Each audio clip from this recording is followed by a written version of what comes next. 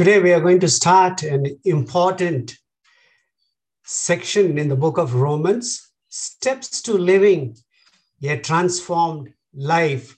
We sang holiness. Holiness is what I long for.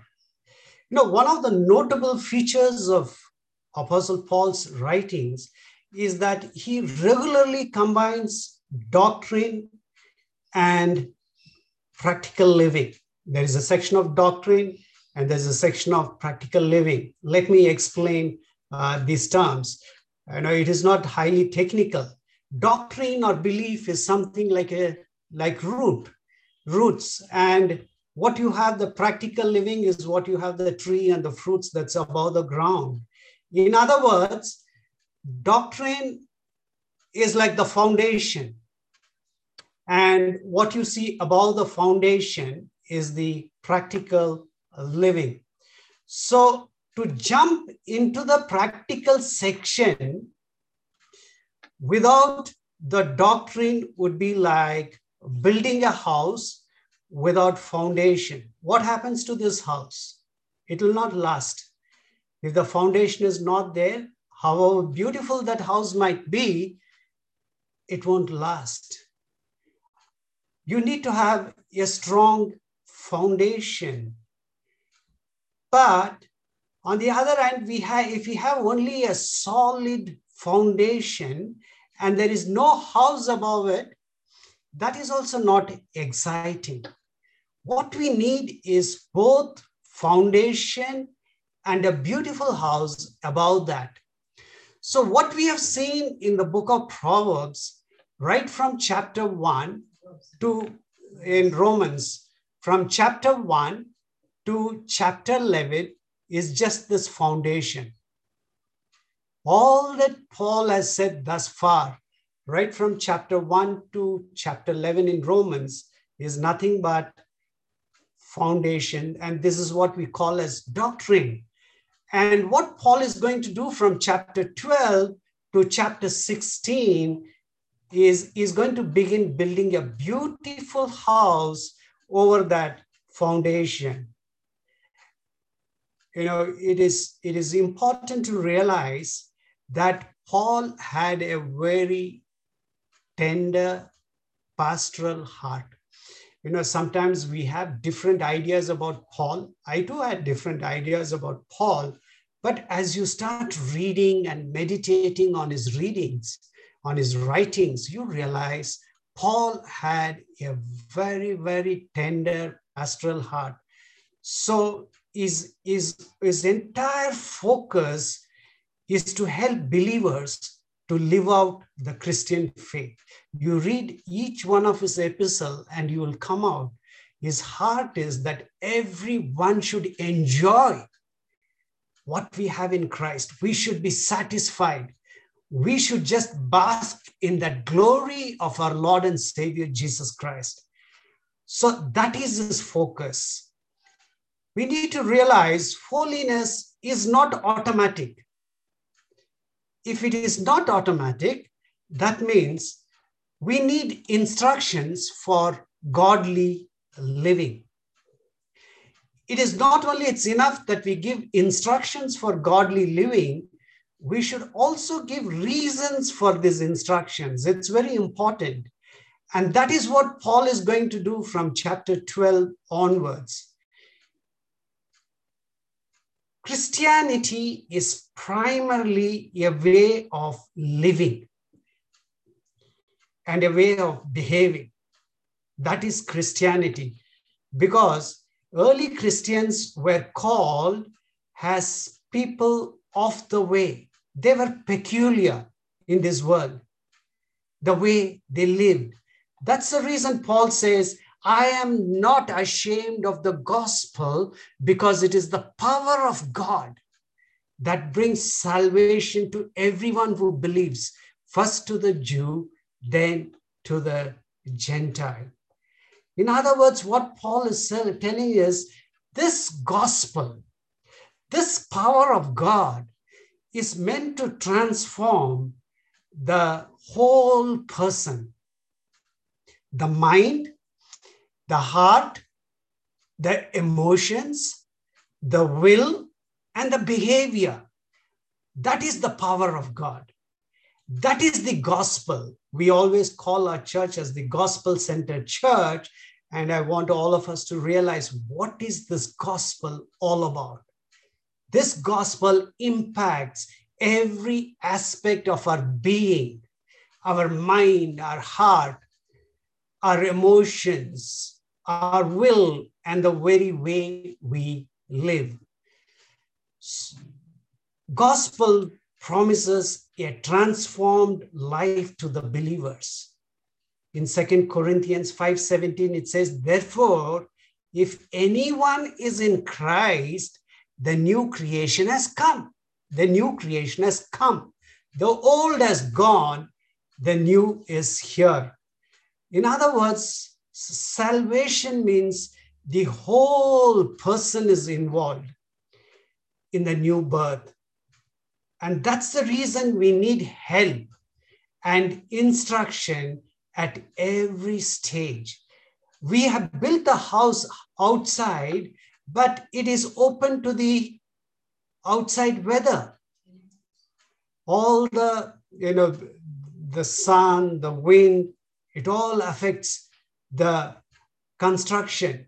So we need to constantly, we need to take care of that living, whether we are 6 years old or 100 years old, we need to take care, because we are living in this world, but we are not of this world. So we need instructions. How do I take care of my house? How do I take care of my Christian living? And that's what Paul does in Romans chapter 12. Today we will see Romans chapter 12, verses 1 to 2. Romans 12, 1 to 2. Many of us, we know this verse by heart. It's good to just, revise this verse. Therefore, I urge you, brothers and sisters, in view of God's mercy, to offer your bodies as a living sacrifice, holy and pleasing to God. This is your true and proper worship. Do not conform to the pattern of this world, but be transformed by the renewing of your mind. Then you will be able to test and approve what God's will is, his good, pleasing, and perfect will. This is God's word. Let's look to the Lord in prayer. Glorious Father, may the words of my mouth and the meditations of our hearts be pleasing in your sight. Spirit of God, speak to us today. Speak to us, O Lord. Let your word bear fruit for the glory of our Lord and Savior Jesus Christ. In Jesus' name we pray. Amen. If you are just looking at these two verses, we can say this two verses gives us a summary of the whole of the Christian life. It is just a summary. These two verses are so important. We will continue to meditate on these verses for the couple of weeks, because there is so much in these two verses. You see, Paul was only writing letter. When we say epistle, it is nothing but letter. In letter, you don't give all the details. You just give a synopsis, just the main points, just an outline. So it is very important for us not to just to read these verses, but to work out and draw out what Paul is trying to convey. So there is so much in these two verses. We will continue to meditate on these two verses, or through this month we will do that. These two verses lay down for us the steps for living a transformed life. Also, from the viewpoint of evangelism, it's very important. Now you might be wondering, what is there about evangelism in these two verses? The reason I say is, people always say it is easy for people to talk like this, but how do they live? That is the question they ask. I know they talk all this, but look at their lives. In the midst of all the confusion that is there in this world, if there is something that can impact people, is the way we live, the way we work. It impacts people. People are attracted to that. And that is why it is important that we pay great attention not only to our belief, but also to our behavior. If you look at the life of Apostle Paul, he is the one who could boldly say, follow my example as I follow the example of Christ. Follow my example as I follow the example of Christ. He was so confident. He could say that. In other words, he had experienced that transformed life, and that is his heart, that everywhere, wherever he went and preached the gospel, he wanted that transformed life for his believers. That is his desire. That is his heart. And it's important for us to learn from the life of Paul. So what do we learn from the life of Paul? The first thing we learn is humility. Notice the way Paul introduces these important sections. Therefore, I urge you, brothers and sisters.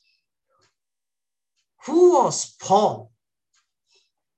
On the intellectual side, Paul was a great man, gifted with unusual abilities. If you just look at his life, we can easily say that Paul had 4 PhDs in the field of religion, philosophy, literature, and history, and that too from the topmost universities. You can call it as Ivy League universities. He had 4 and more PhDs as far as his intelligence is concerned. On the religious side, he was circumcised on the 8th day, of the tribe of Benjamin, a Hebrew of Hebrews, in regard to the law, a Pharisee. As for righteousness, based on the law, blameless. He was blameless. That is his credential as far as his religious side. On the spiritual side, is an apostle of Jesus Christ. He had seen the risen Lord with his naked eyes on his way to Damascus. He had been commissioned by the Lord himself, not by a man. From the risen Lord himself, he had been commissioned. Revelations had been granted to him in an exceptional manner. He had been taken up to the 3rd heaven, and he had heard inexpressible things. Can you imagine that experience? He had been used in the working of miracles in an unusual way. The Bible testifies in Acts 19, 11 and 12, God did extraordinary miracles through Paul, so that even handkerchiefs and aprons that had touched him were taken to the sick, and their illnesses were cured, and the evil spirits left them. Have you ever heard things like this? This was Paul. And despite all that, in spite of all this, we notice his humility in this passage. He addresses the believers in Rome as brothers and sisters. We might wonder what's great about it. That's the way you need to address a letter. But you need to realize most of the members in Rome, in all probability, were slaves, soldiers, and servants. I know there were, we know from the other epistles There were few members from Caesar's household. We are aware about that. But the church, the bulk of the church consisted of slaves, servants, and soldiers. And here is a mighty man of God addressing them. Therefore, I urge you, brothers and sisters. What he says is, he says, my dear brothers and sisters, we are all Christians together. I may have been privileged to have these gifts and revelations, but I'm only a brother like the rest of you. On what basis does Paul say this? We find it in 1 Timothy 1, 14 and 15.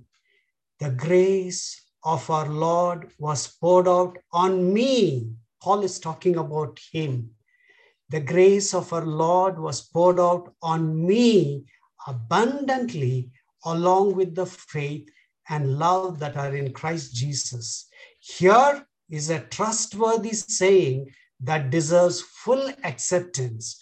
Christ Jesus came into the world to save sinners. That's fine. All of us, we know, of whom I am the worst.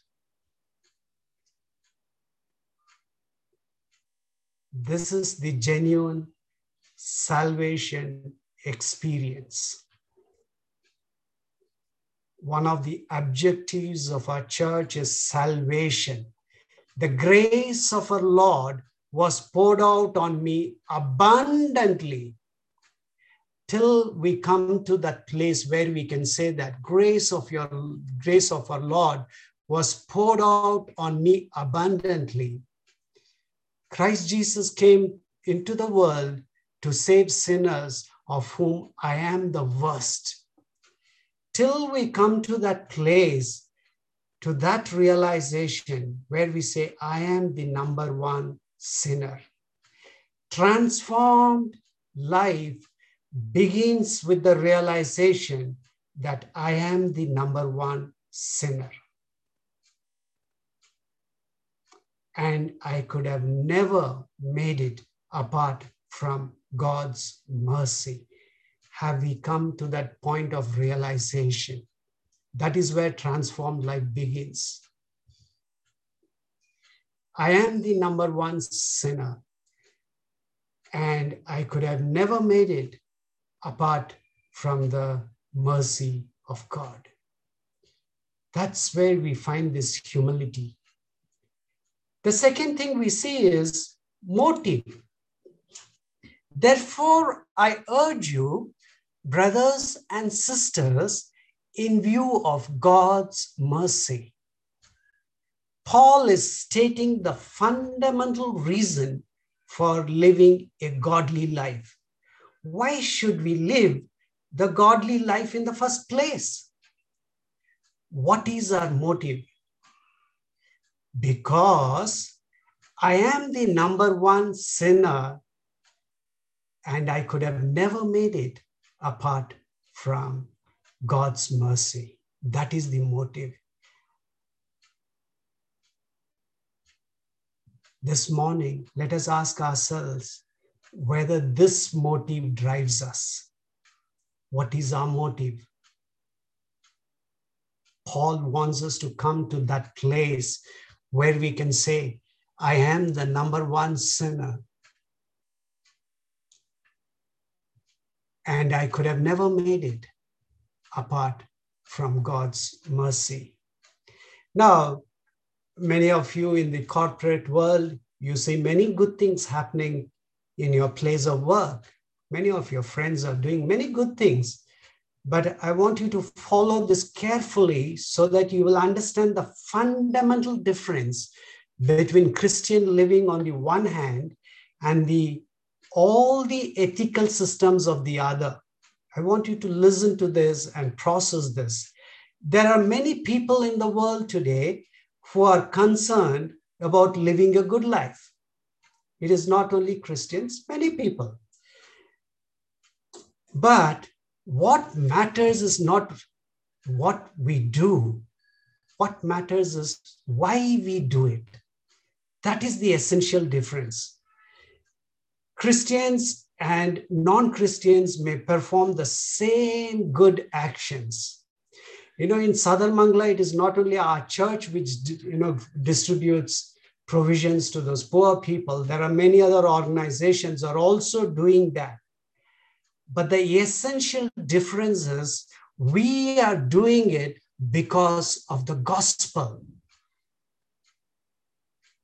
Because God sacrificed his son on the cross for my sins.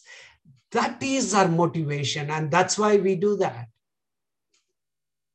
Others do it because it's a good thing to do. Their understanding of transforming the society is like doing the good things, but that's not our understanding. If you look at the lives of Jews and Muslims, they have a very high ethical standard. They do more good things than Christians, but they do it because they're afraid of God. It is the fear of punishment that drives them to do those good things. They believe that their sins will be forgiven because of the good deeds. This is known as law of karma. If your colleagues are, discussing these issues with you, you need to understand the essential difference, the difference between the gospel and the other belief system. Now, it is interesting, the Apostle Paul was once like that himself. That's what makes it very interesting. He was living a godly life according to the law, and he was blameless. He was quite self-satisfied and pleased with himself. Once Jesus Christ came into his life, once gospel came into his life, he says in Philippians 3:8-9, I consider everything a loss because of the surpassing worth of knowing Jesus Christ, my Lord, for whose sake I have lost all things. I consider them garbage that I may gain Christ and be found in him, not for having a righteousness of my own that comes from the law, but that which is through faith in Christ, the righteousness that comes from Christ on the basis of faith. His entire focus now is, I may gain Christ. What determines whether or not people are Christians is not what they do, but why they do it. To gain Christ becomes our utmost desire. To gain Christ becomes our utmost desire. And how does he proceed? The third and final reason for today, appeal to the mind. He gives reasons. I said in the beginning, holiness is not automatic. We need instructions for godly living. At the same time, we need to give reasons for these godly instructions. So Paul is giving reasons. In other words, he's appealing to the mind. So he says, therefore, I urge you, brothers and sisters, it's very important. Therefore, the first step to living a transformed life begins with appeal to the mind. The appeal to the understanding. Christians live as they do, not because they've been raised in a Christian home or because others have told them to do so. Not because of that. Now, there is a problem. I'll explain this, why we need to understand the reasons. What is the problem? After all, our parents are godly parents. They're Christians. What's the problem if we follow our parents blindly? Now, let me illustrate this with this example. Then probably if you extrapolate to your life experience, you will realize it. Let me take the example of a new convert. They are taken to a gospel meeting. Message is being preached. They are convicted of their sin and they say the sinner's prayer. The meeting is over. Then they are told, now you are a Christian. Okay? Stop drinking, stop smoking, stop doing this and start doing that. And they obey.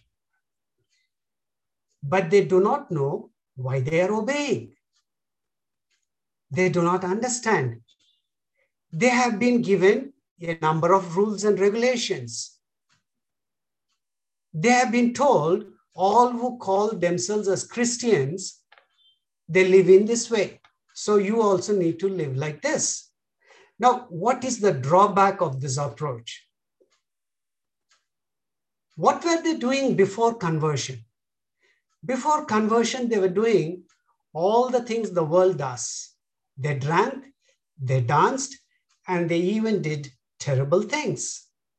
Now, they've taken up the other way of life.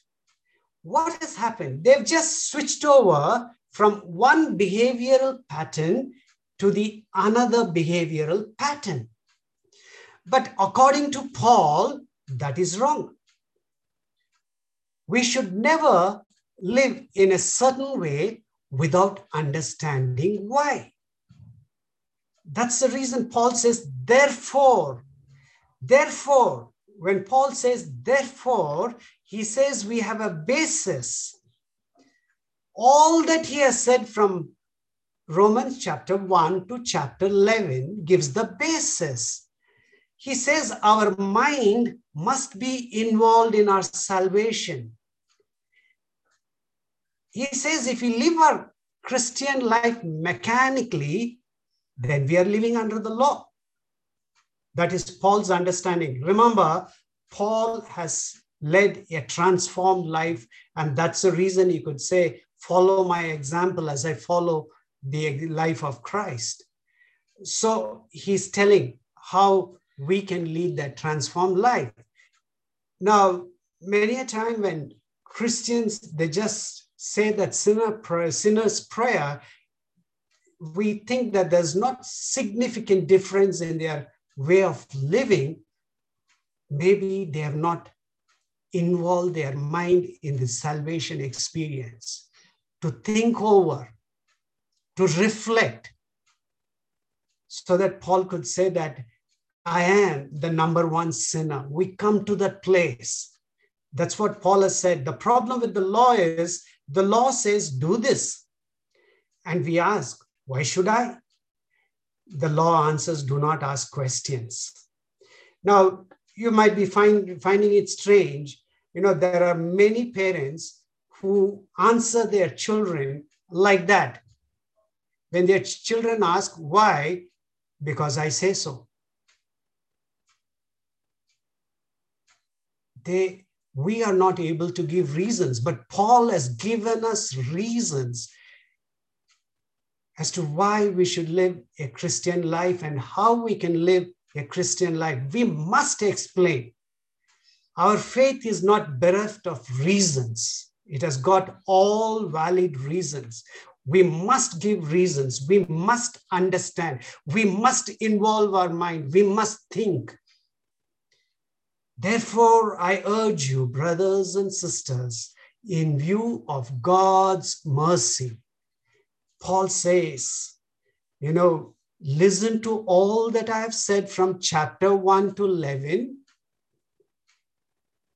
Remember, never forget, we are saved by grace alone, through faith alone, because of Christ alone.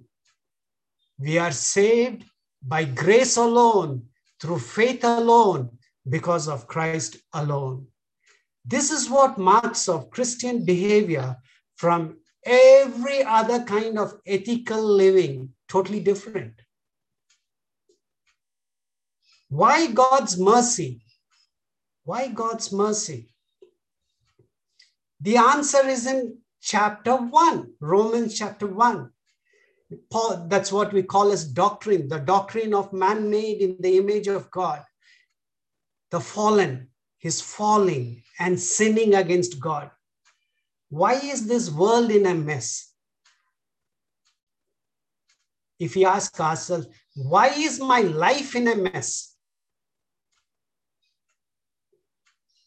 Paul says in Romans 1:25, they exchanged the truth about God for a lie and worshiped and served created things rather than the Creator who is forever praised. Amen. See, I can go through every chapter and I can point out the verses, but we have already seen from chapter 1 to chapter 8, so I'm not going to do that. Have you ever asked yourself, why have I sinned in the first place? Have you ever asked that question? Why have I sinned in the first place?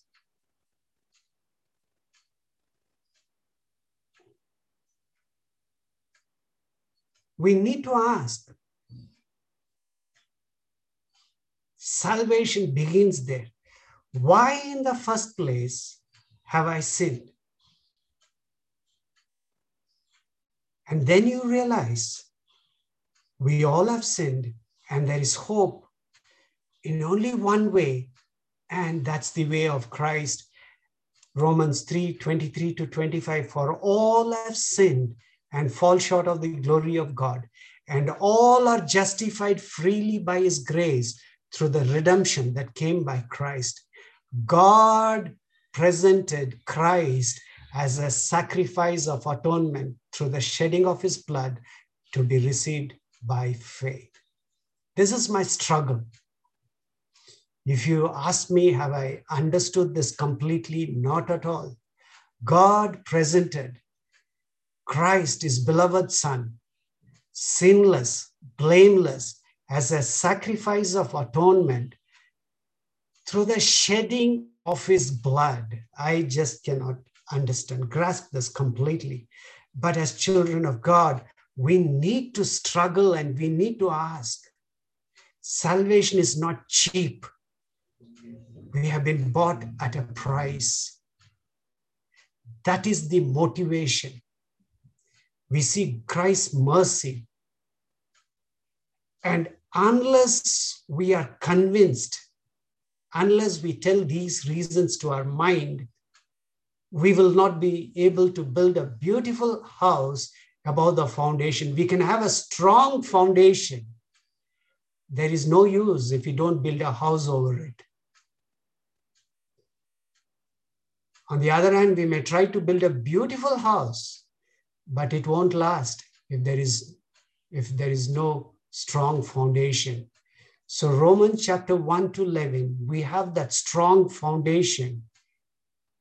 And now Paul is teaching us how to build a beautiful house. I only wish that all of us had a glimpse of what God has kept in store for us. You know, you call an architect and you tell him, just give the, how will this house look like when it's completed? He will draw the picture and he will show you. I wish we had seen what God has kept for us, for each one of us.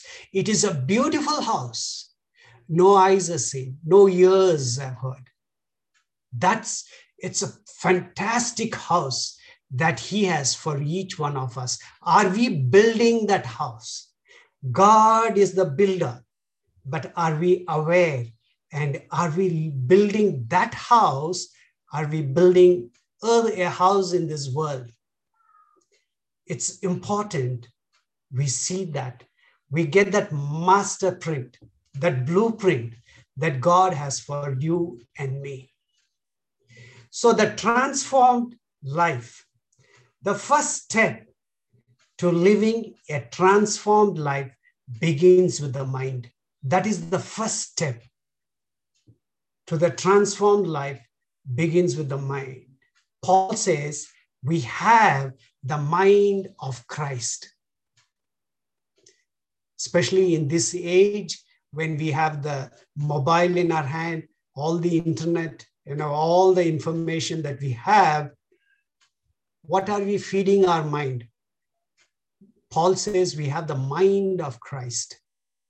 The more we fill our mind with the truths of the gospel, our house will be beautiful. Our lives will be beautiful. We need to desire this. We need to hunger for this. We need to thirst for this. There is nothing greater than that. It is not enough. I have been saved. I need to be sanctified. I need to know what God has kept in store for me. And I want that more than anything else in this world. So the first step to living a transformed life begins with the mind.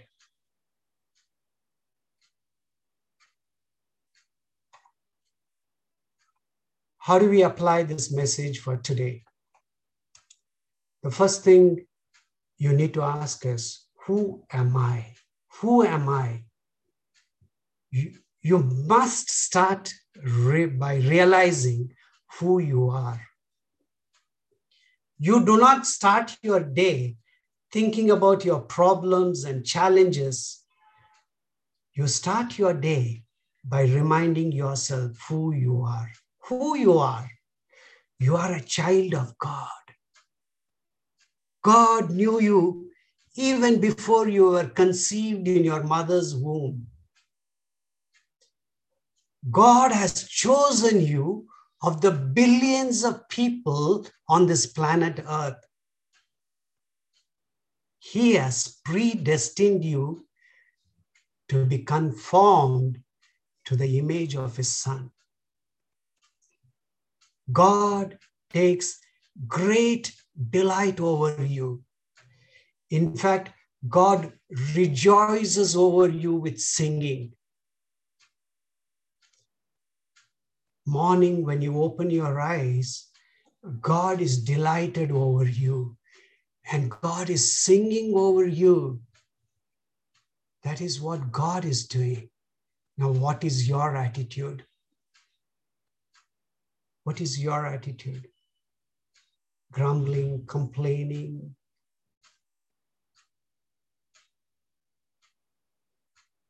leading a hopeless life. Who am I? I can live a transformed life because I am a child of God. I can live a transformed life because I am a child of God. The second reason is I have God's power. It is not only enough I am a child of God, I have God's power. Do you know that there is no use telling people what they are to do? If you have worked with people who are in addictions, as you struggle with them, do you know there's no use telling them what they are to do? Because they cannot do it. They don't have that power. What people need is not knowledge and information. What people need is God's power. That is the reason your salvation is more precious than your status, finances, designation, achievements, accomplishments, power, control, and comforts. Your salvation is more precious than your status, finances, designation, achievements, accomplishments, power, control, and comforts. I know many of you must be thinking, Pastor has made up this list. No, I have not made up this list. Paul is mentioning this list in 1 Corinthians chapter 4, verse 8 to 13. If you read, Paul is telling that. Because we don't like to hear this, But I have to tell you, if you want to lead a transformed life, you need to consider your salvation more precious than your status, finances, designation, achievements, accomplishments, power, control, comforts, success. You need to come to that place. That's where humility begins. Unless we have come to that place. Otherwise, we are going to worship these earthly gods. We will be worshiping our wealth, our education, our finances, our designation, our success, our property. These are all earthly gods. If you want God's power, bring all your earthly gods and continue to worship Him. Remember, I can live a transformed life because the Spirit of God is in me. I can live a transformed life because the Spirit of God is in me. How do we live a transformed life? Read Romans chapter 1 to 11. Tell your mind, why in the first place I committed sin? How I could have rescued me? I couldn't have rescued but for God's abundant grace and sacrifice. Tell your mind clearly. Keep on telling your mind, because mind gets to hear a lot of things from this world. You need to feed your mind with the word of God. And once you keep telling your mind that, that's the beginning. That's the first step to live a transformed life. Tell yourself, who am I? Every morning when you get up, tell yourself, I am a child of God. The Spirit of God is in me. You can face everything in this world because you are a child of God, because the Spirit of God is in me. You can overcome your sinful habits because you have God's power. You are not helpless. You have God's power. We are children of God.